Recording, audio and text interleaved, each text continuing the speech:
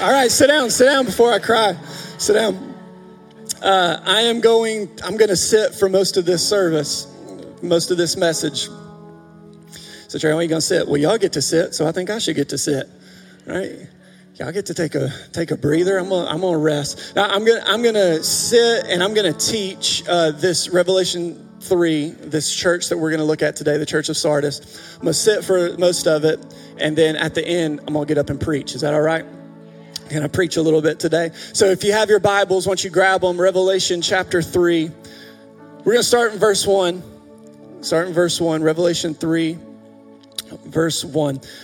This is the church of Sardis. Everybody say Sardis.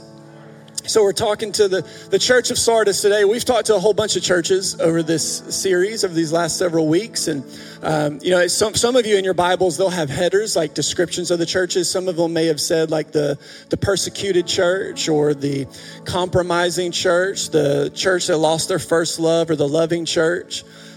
These last couple of weeks, we saw the compromising church and the corrupt church.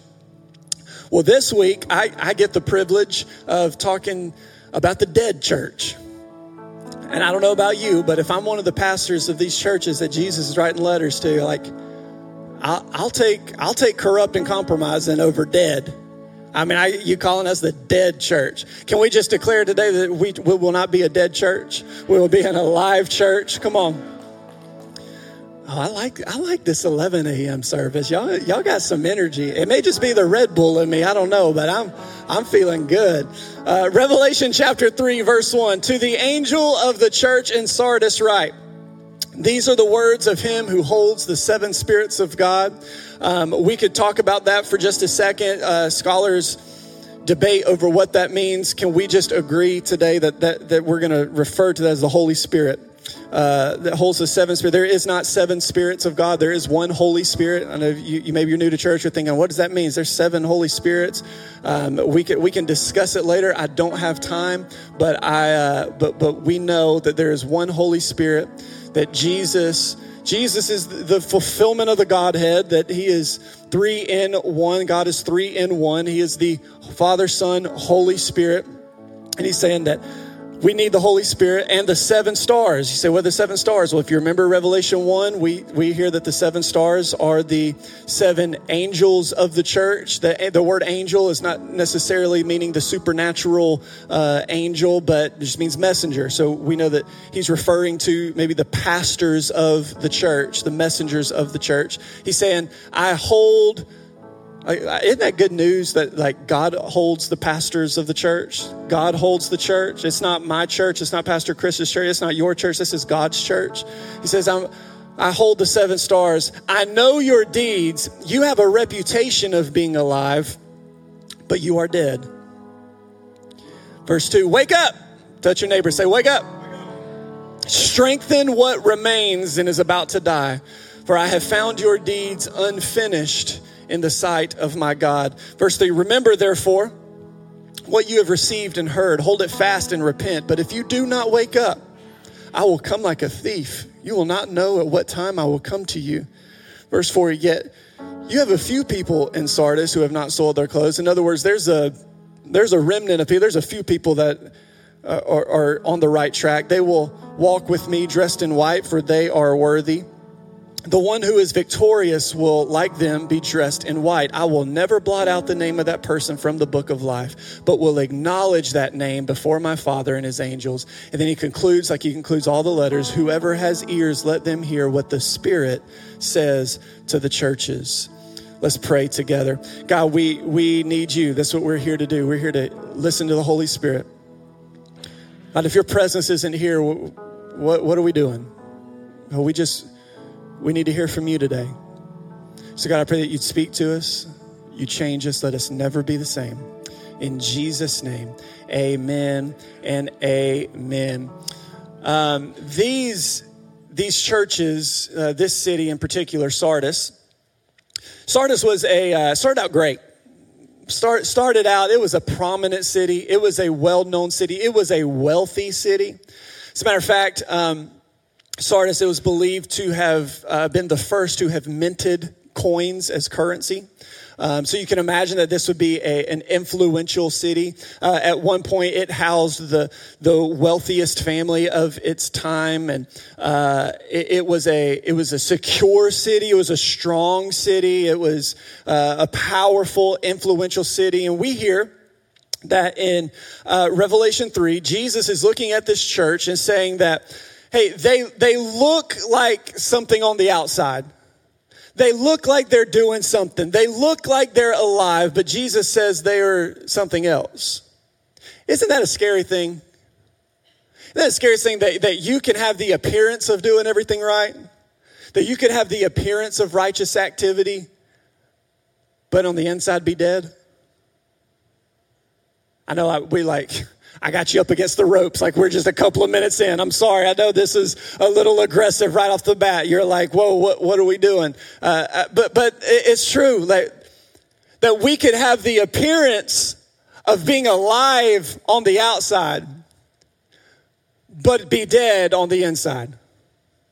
In fact, 2 Timothy chapter 3, verse 1 says this, but mark this, there will be terrible times in the last days. Are we living in the last days? I don't know. I'm just going to read the Bible, and it says that there's going to be some people that show up in the last days. Let's see what kind of people those are. It says people will be lovers of themselves, lovers of money, boastful, proud, abusive, disobedient to their parents, ungrateful. Some of y'all like, oh, we definitely living in the last days. I got some disobedient kids.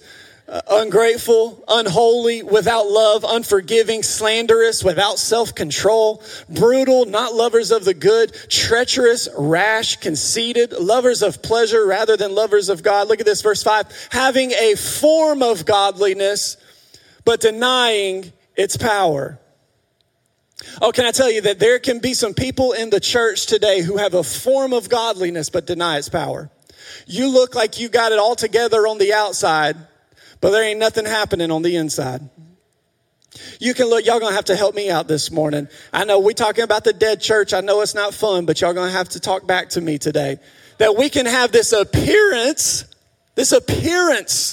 of life and activity and holiness and good, but be dead on the inside. The church in Sardis, I think it lets us know that some of us, we could even care more about our reputation of being alive. And our faith only comes alive on Sunday. But then Karen makes us mad on Tuesday. And we can speak in a tongue that needs no interpretation. Like, we got this faith that shows up in church. But then what happens on Wednesday? We got a faith that shows up during worship. But what happens when you're trying to parent your kids? That we have this appearance that, hey, I'm going the direction I'm supposed to be going. I'm living the life I'm supposed to live. But if you really saw what was deep down inside, you would say, it's dead. It's dead.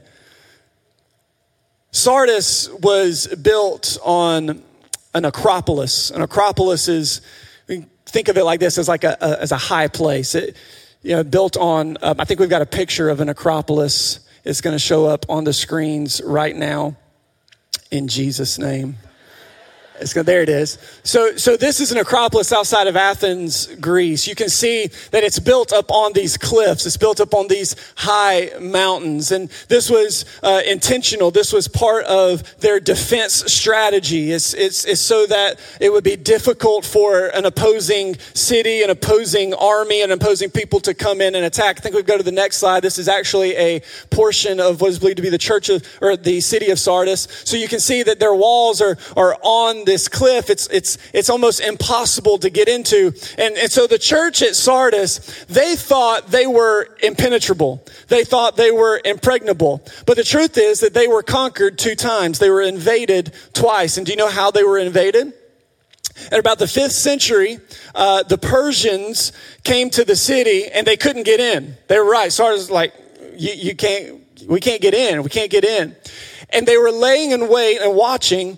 And one of the guards who was on the towers, who was on the wall, one of the guards fell asleep. He fell asleep and his helmet fell off of the wall.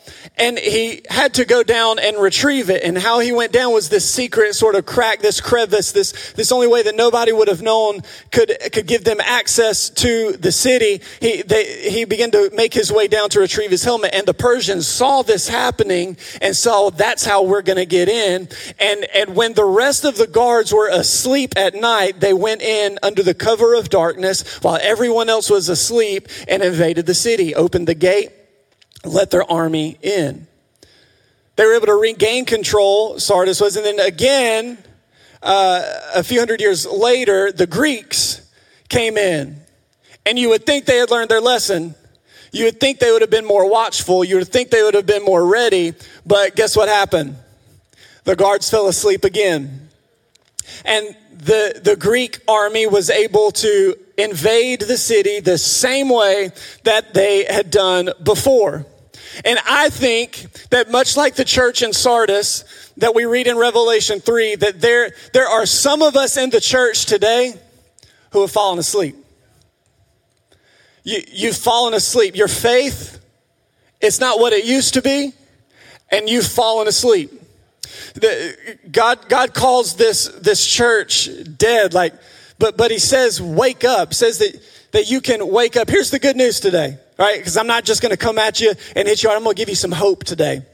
The good news is that with God, even things that have died in your life, he calls asleep, and he can wake them back up in Jesus' name. And so today I'm thinking some of you are coming back awake today.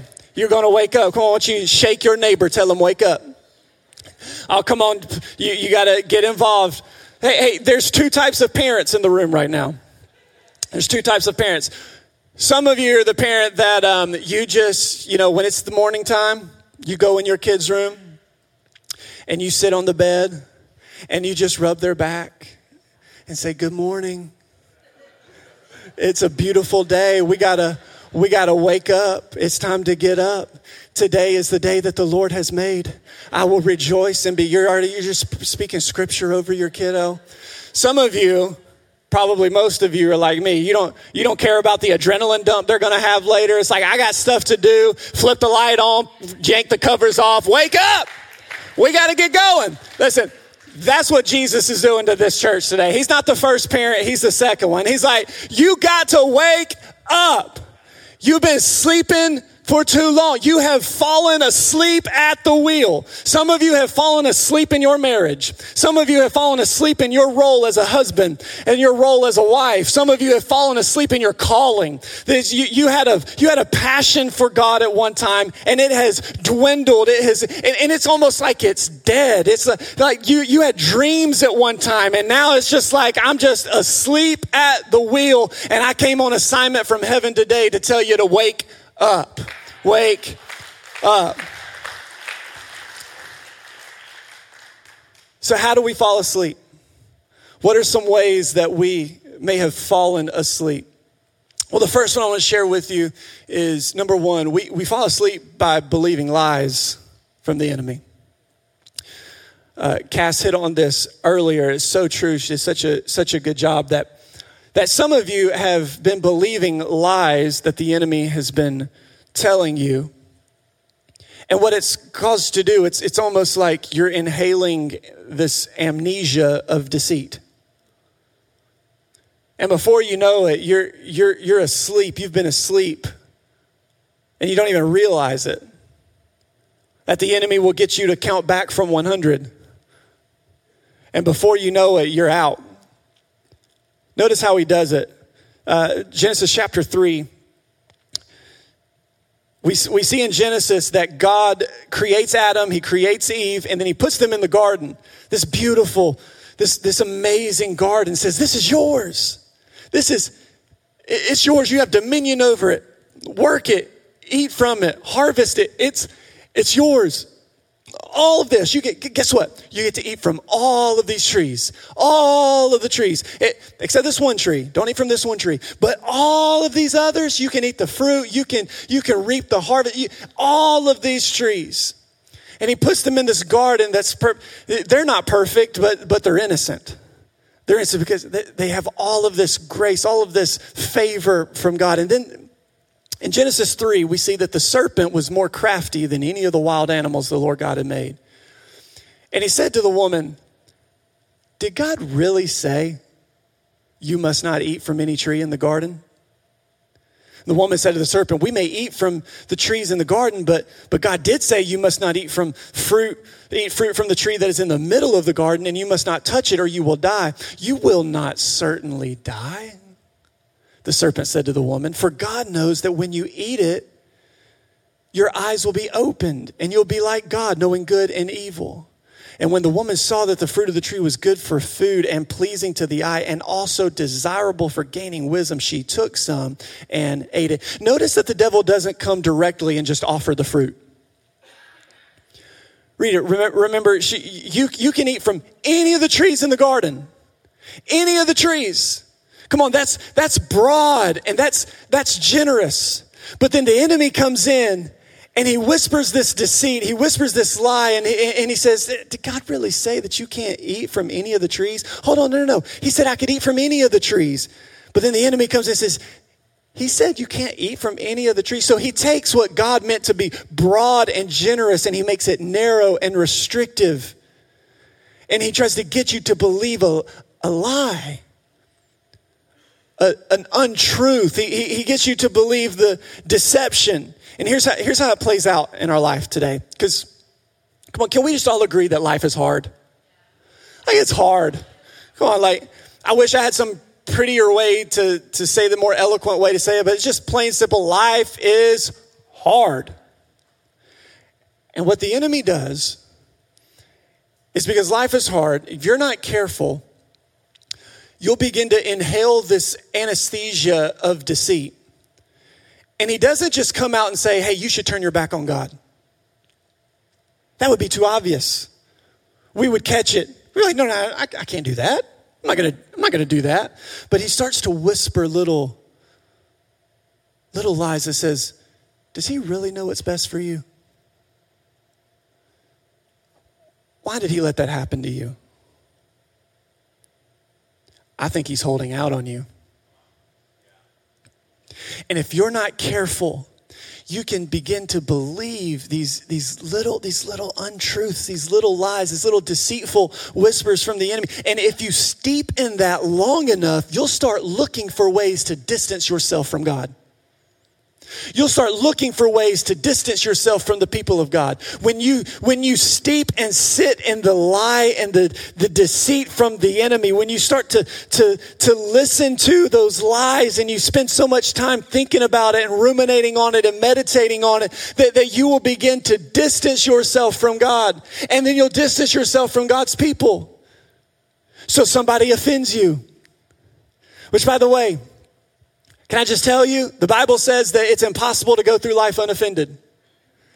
You're going to get offended. Guess what? It's impossible to go to church for any amount of time and not be offended. The church is going to offend you. Christians are going to offend you. Pastors are going to offend you.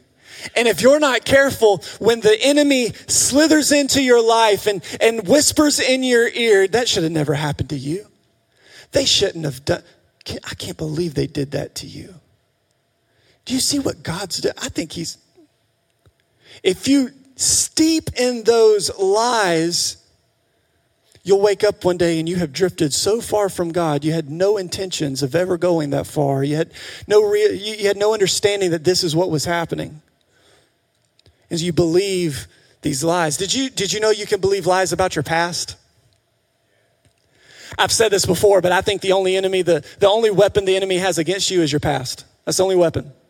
If it's been a great past, if you've got a great story, he'll say it's never going to get any better than this. If you had a rough past, if you had a hard past, he'll say you're never going to get past this.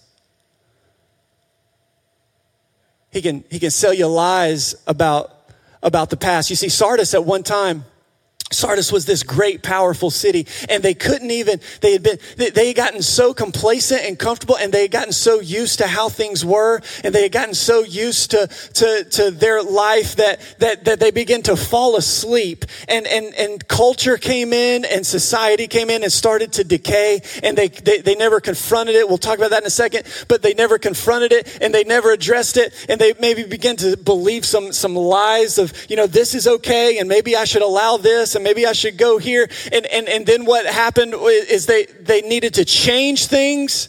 Come on, their guards fell asleep. They were invaded twice. And they never took an honest evaluation of their life. They never took an honest evaluation of their city or the church. And what happens is they begin to decay without even knowing it. Because they were so stuck on the good old days. No, we got this. Remember how it used to be? Remember how good we used to be? Remember how we don't need to change anything. We're good. Do you know we can do the same thing? Have you ever noticed that the further you get away from something, the better you paint it in your mind? Like my wife and I, we moved here from Mississippi. It was like 2,000 something miles. It was like 22 hours, whatever. And can I just tell you, if you don't have the Holy Spirit, there's no way you can survive a road trip like that with 3 kids, a dog. My mom was traveling with us, a U-Haul. Can I just tell you, I thought it was going to be easy. It was terrible. It was terrible. I love my kids, but I had some thoughts that just creeped in. What in the world? They can only watch so many movies. The fights, the arguments, I'm hungry, I gotta pee, my goodness, come on, what are we doing? This is terrible. And we vowed we will never, ever do that again. I will not travel. Whatever I gotta do. If we can't fly, we don't go. And then what happens is the further away we get, we start thinking about we go visit family, holidays. Plane tickets are outrageous right now. We got 5 kids. They don't pay rent. What are we? We got 5 kids. We got a family of 5. Jesus, I don't speak that over my life. I don't have 5 kids. I got 3 kids. In the name of Jesus, I rebuke that lie from the enemy right now. But we're a family of 5. We can't do that. And we started having conversations it wasn't that bad. We could probably do it. It wasn't that we could get there faster this time. We start making excuses and trying to find reasons around it. And you do this too. You do this too. You start thinking, I know your relationship's bad right now, and you start thinking about, well, if I had that, that guy, the guy that I used to have, but then you don't remember how he lied to you, and you don't remember how he manipulated you, and you don't remember how he treated you, because you paint the past better than it really was. Come on, some of you do this like the good old days, like the glory days. Some of y'all can't. I was talking to our interns. They helped me write this message. It's our worship and production interns. We talked about it like this: you're like Uncle Rico from Napoleon Dynamite. You're living in the good old days. Can I tell you, you weren't that good. But the further away we get from something, the better we paint it in our minds. And if we're not careful, we'll believe a lie from the enemy that we should go back to what we used to do, who we used to be, how we used to live. And before you know it, you have fallen asleep at the wheel of your calling, of your destiny, of your purpose, and you don't even know it. My goodness, I got to hurry. Y'all trying to get me to preach right now. I'm just trying to teach it. So not only can you fall asleep by buying the lies of how it used to be, lies of, some of y'all are still crying over what you lost. And I think about Samuel. Samuel was the prophet that anointed Saul to be king. And then Saul started doing crazy stuff. He started messing up. It was wild. I wish I had time to teach that. I wish I had time to teach that Saul became anointed and then named king in 1 week. And David became anointed and became king in like 15 years. And how the difference between king in a week and king over time. And how sometimes like you have this idea, this dream of who you want to be and where you want to get. But if your character can't support your calling, you'll end up failing like Saul did. And so I don't have time to preach that. I wish I had time. We'll do that another time. But some of you are so caught up in what you used to have. Samuel, the scripture that Samuel says, see, he's crying over Saul. Why can't I get Saul? Why can't Saul act right? I just wish Saul was who I knew he should be. And then Jesus is like, hey, why are you crying over Saul? David's out in the field. I need you to go anoint him to be king. But some of us, we get so caught up on what we lost and what we don't have when God's saying, hey, why don't you focus on what you do have, what I can use, what I can work with. I gotta move on. I gotta move on. So you can fall asleep by believing lies. The second thing is burnout. Burnout will knock you out. Now, I got to be careful with this because burnout is a trendy phrase, especially in the church. In fact, some of you have stopped serving and stopped attending small groups and stopped engaging in the things of God and the purposes of God for your life because you feel like you've burned out. Now, I want to be clear. Health is imperative. It's important. You need to be healthy. Soul care is an important thing. I hope you're going to love me after this because, hear me, nowhere in the Bible have I found that God tells us to stop engaging in the things of God in order to get healthy. However, what I have found is that when you engage in the things of God, health is a result. I need the proof text for that because I'm feeling pretty burnt out. Matthew 11, chapter 28.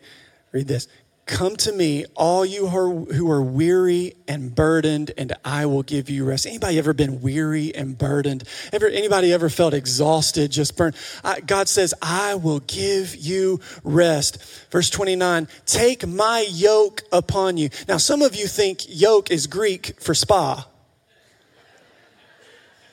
That you come to me and I'm going to give you a vacation and a spa. And you think it's Hebrew for bathrobe and a massage. And can I just tell you, yoke, it's a working tool.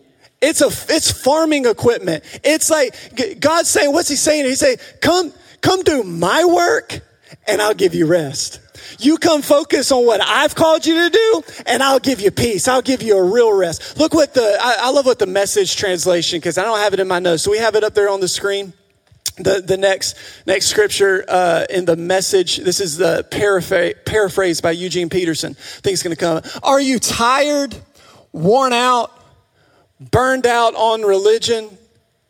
Come to me. Get away with me and you'll recover your life. I'll show you how to take a real rest. Look at this. Walk with me and what?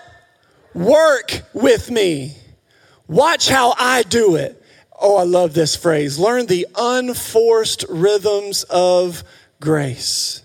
How many of you want to live like that? The unforced rhythms of grace. I want to be operating in a rhythm of grace. See, here's the thing, is that when you're operating, I think it's the difference in operating in the flesh and operating in the spirit. Is that you tend to get burned out when you're trying to do things in your own power, in your own strength, in your own plan, your own desires, your own goals. I'm trying to make this happen. And then for some reason, we start to think that it's the spiritual side of things that's causing me to be burned out. So even though my kids play every single sport and we never have a weekend outside of playing sports, I better quit serving at church because I'm obviously burned out. Y'all still love me? But God says, no. If you'll work with me, I'll give you rest. You work with me, I'll teach you the unforced rhythms of grace. You stay engaged in the things of God, and you're going to be filled up. You're going to find peace. You're going to find rest. Your heart's going to be so full of life. But when we focus on doing things of our own agenda, on our own plan, and in our own strength, that's when we get burned out. I've got to hurry. The third thing is some of you don't just burn out, but you burn up. Production team read that. It's like, man, you going strong. We're talking about like burn up, like for real burn up. It's just the best phrase I could come up with. I'm not talking about hell, but some of you, I'm just kidding. No, but you burn up. Like, look at Matthew chapter 13, verse 20. Jesus is telling a parable about some seeds, and he says that the seed falling on rocky ground refers to someone who hears the word and at once receives it with joy. Like at one time you were all on fire. You were passionate. You had that moment with God. Like maybe you came down to the altar or it was during worship and you're like, oh my gosh, I feel the presence of God. But then since they have no root, they last only a short time. They burn out. They burn up. When trouble or persecution comes because of the word, they quickly fall away. Because you had that moment with God. But can I tell you that faith is more than just about those goosebumps moments? I wish it happened all the time. I wish I could tell you that every time I sit at the table and open up my Bible that I just have these like Holy Ghost kind of moments where it's like fire and I'm feeling it. But can I tell you that a lot of times it's just like, what? What are you saying? I got to do what? Now there are times where it's I can just feel the presence of God. But some of you're just chasing like emotional high after emotional high. You're just chasing and so when you have it that one time and you don't know what to do with it, then you're trying to stir up that feeling. When in reality, faith, we think of faith as big faith. But really, I think we should focus on small faith. Because sometimes we got to focus on just showing up and reading our Bible again, even though we didn't get anything the day before. Sometimes you just got to keep praying, even though you haven't heard the answer yet. Sometimes you just got to keep showing up to church, even though you still feel stale and you still feel stagnant. Like that's faith. Faith is just keep showing up. It's little faith. It's faith that gets rooted down deep. That's why some of you, like you're church shopping, and I get it. You got to find something that speaks to you. I guess you got to find a church that you can get rooted in. And if it's not Citizens, that's okay. But find a church that you can. Find a church that you can give to, that you can serve in, that you can get in a small group, that you can show up full, like excited to get there. You got to get rooted. Otherwise, you're just going to burn up. You'll have that one spiritual moment and it's awesome, and then you don't know what to do with it. That's why it's imperative that you study the Word of God. It's imperative why you talk to God. I think sometimes we talk more about God than we talk to God. That's why these spiritual disciplines, these spiritual practices are so important. We don't talk about them a lot in church because we think they're elementary, but we're elementary Christians sometimes. We got to know, like I got to read my Bible and I got to pray and I got to be in community and I got to show up to church. C.S. Lewis says this: relying on God must begin again every day as though nothing had been done before. Day one. Thank you, Coach. You just get up here and preach with me. Somebody helping me this morning. Number 4, comfort. Comfort will put you in a sleeper hold. Remember the church of Sardis? They thought they were impenetrable. They got comfortable and they fell asleep. Hold on, Trey, isn't comfort a good thing? Yeah, comfort's good. God wants to comfort you. The Holy Spirit comforts us. Comfort is good when you get it from the right source. But some of us are looking for comfort in all the wrong places. You see, some of us, we got comfort foods. Oh, don't look at me like you've never ate the whole bag of Oreos. Come on, somebody. We got comfort, but since y'all trying to be all dietary on me, y'all ain't gonna give me any feedback. So some of you got comfort friends. They're good to you, but they're not good for you. Some of you get these comfort relationships. You know this isn't the right thing to be in, but they make you comfortable, make you feel comfortable. So sometimes we just get in the habit of being comfortable. We're just chasing comfort. But in reality, that when you come to Jesus, the source of your true comfort, there will always be confrontation. He's always going to address something in your life that needs to change, that needs to adjust. And when you do that, that's when comfort will come in. But comfort without confrontation always leads to complacency. And there's some of you who have become complacent. You've been complacent in your marriage when God says, I got more for it. You've been complacent in your spiritual life. You think just showing up to church and throwing a couple of bucks in the container and it passes your way, like that's good. But God says, I've got more. You've become complacent even in your purpose, the dreams that you once had, the purpose that God has placed on your life. And complacency will lead to death every single time. That's why it's important that you get in a small group. In a couple of weeks, we're going to be launching our next season of Cruise. We're going to be launching it to ask leaders to lead. And then our next season of Cruise starts on September the 3rd. You need people in your life who can hold you accountable when you're falling asleep at the wheel.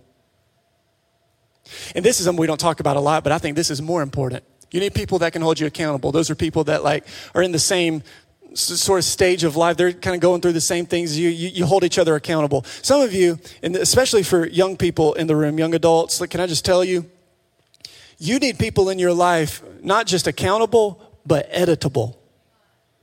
That you give them a red pen and give them some authority in your life and say, hey, the things that you see in me that aren't working out, that I should be changing, you have permission to X those things out, circle this, change this. You need some people in your life that can speak into your life with authority and confront some things in your life to shake you out of this slumber that you're in, this complacent sleep that you have fallen into.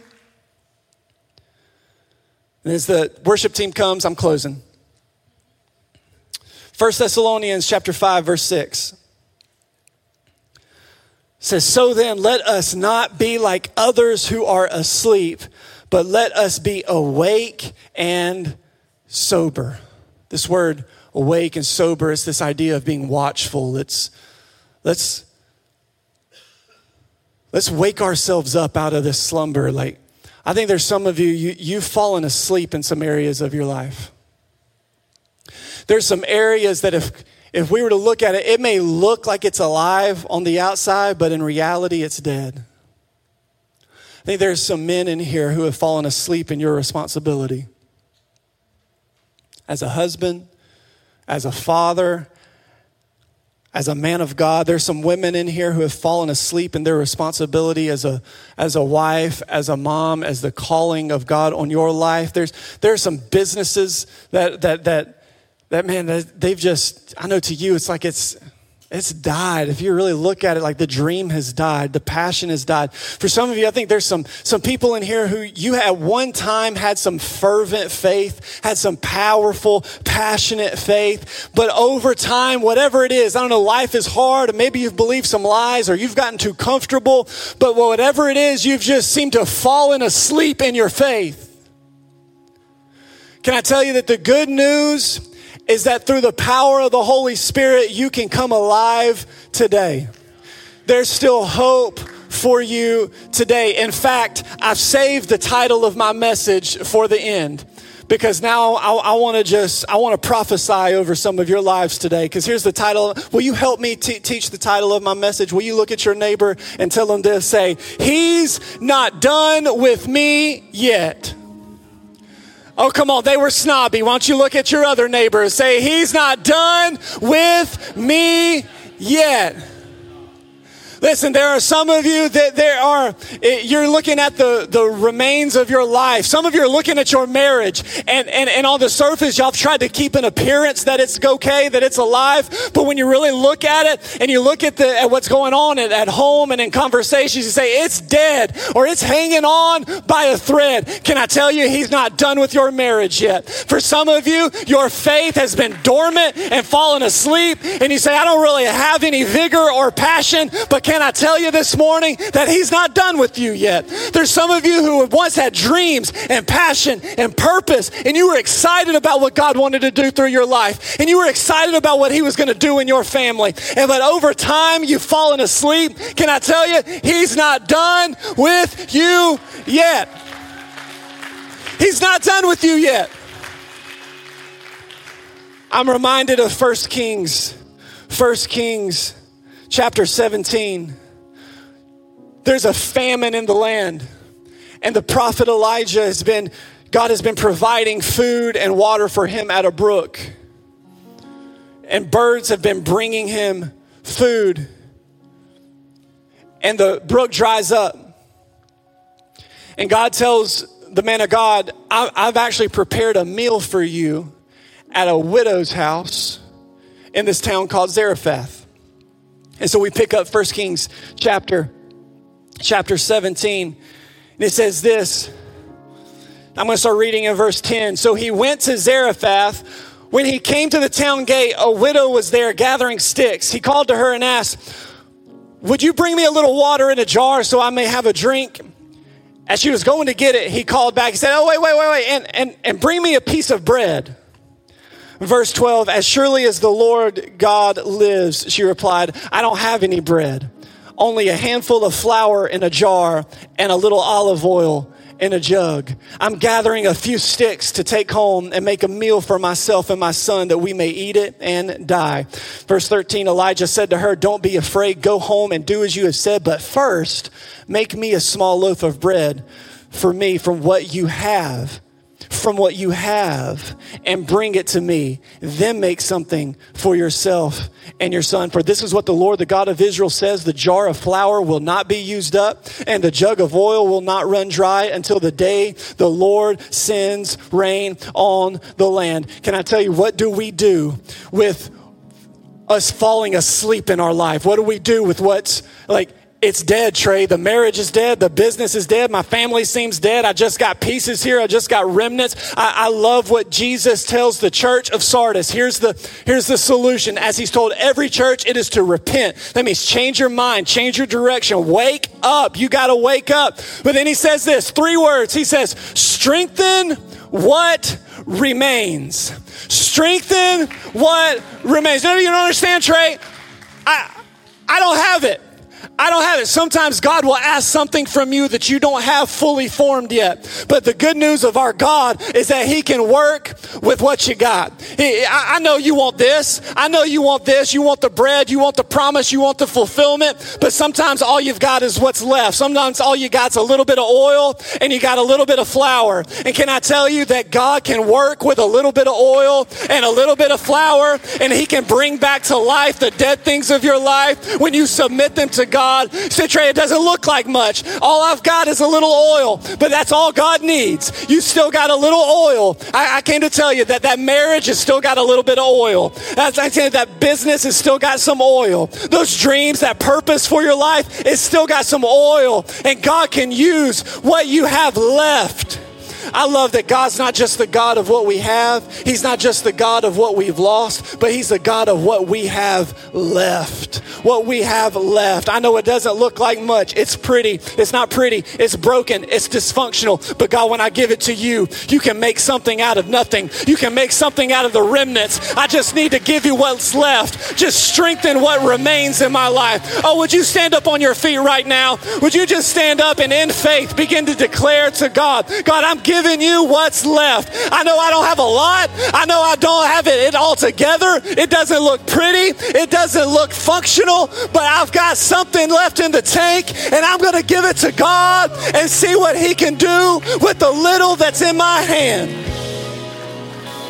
In the room right now, if you say, Trey, I've been falling asleep in some areas of my life. I got some areas that are dead. I got some dead dreams. I got a ministry that I once wanted to see come to place, to come to fruition, and it's been dormant and dead in the back of my mind. I've got some hopes that have died off. I've got some passions that have died. I've got a marriage that needs to be brought back to life. I've got a business. I've got a family that needs to be brought back to life. If there's anybody in the room that say, Trey, I'm ready to come back to life today, would you just lift up your hand right now? All across this room, I'm seeing hands go up all over the place. Can I tell you, let me just prophesy over you for a second, that God's not done with you yet. He's not done with you yet. Young man, he is not done with you yet. There's still oil in your tank. I see you two right there. I don't know who you are. I've never met you before, but God's not done with you yet. He's still got something in store for you. He wants to use you. Come on, I want to pray over you right now, and then we're going to worship together. Holy Spirit, we just ask right now that you would convict,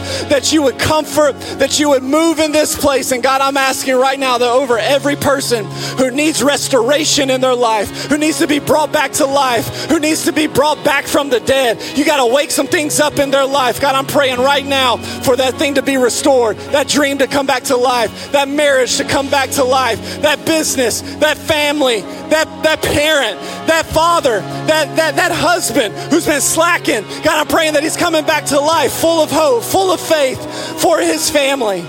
In Jesus' name, amen and amen. Come on.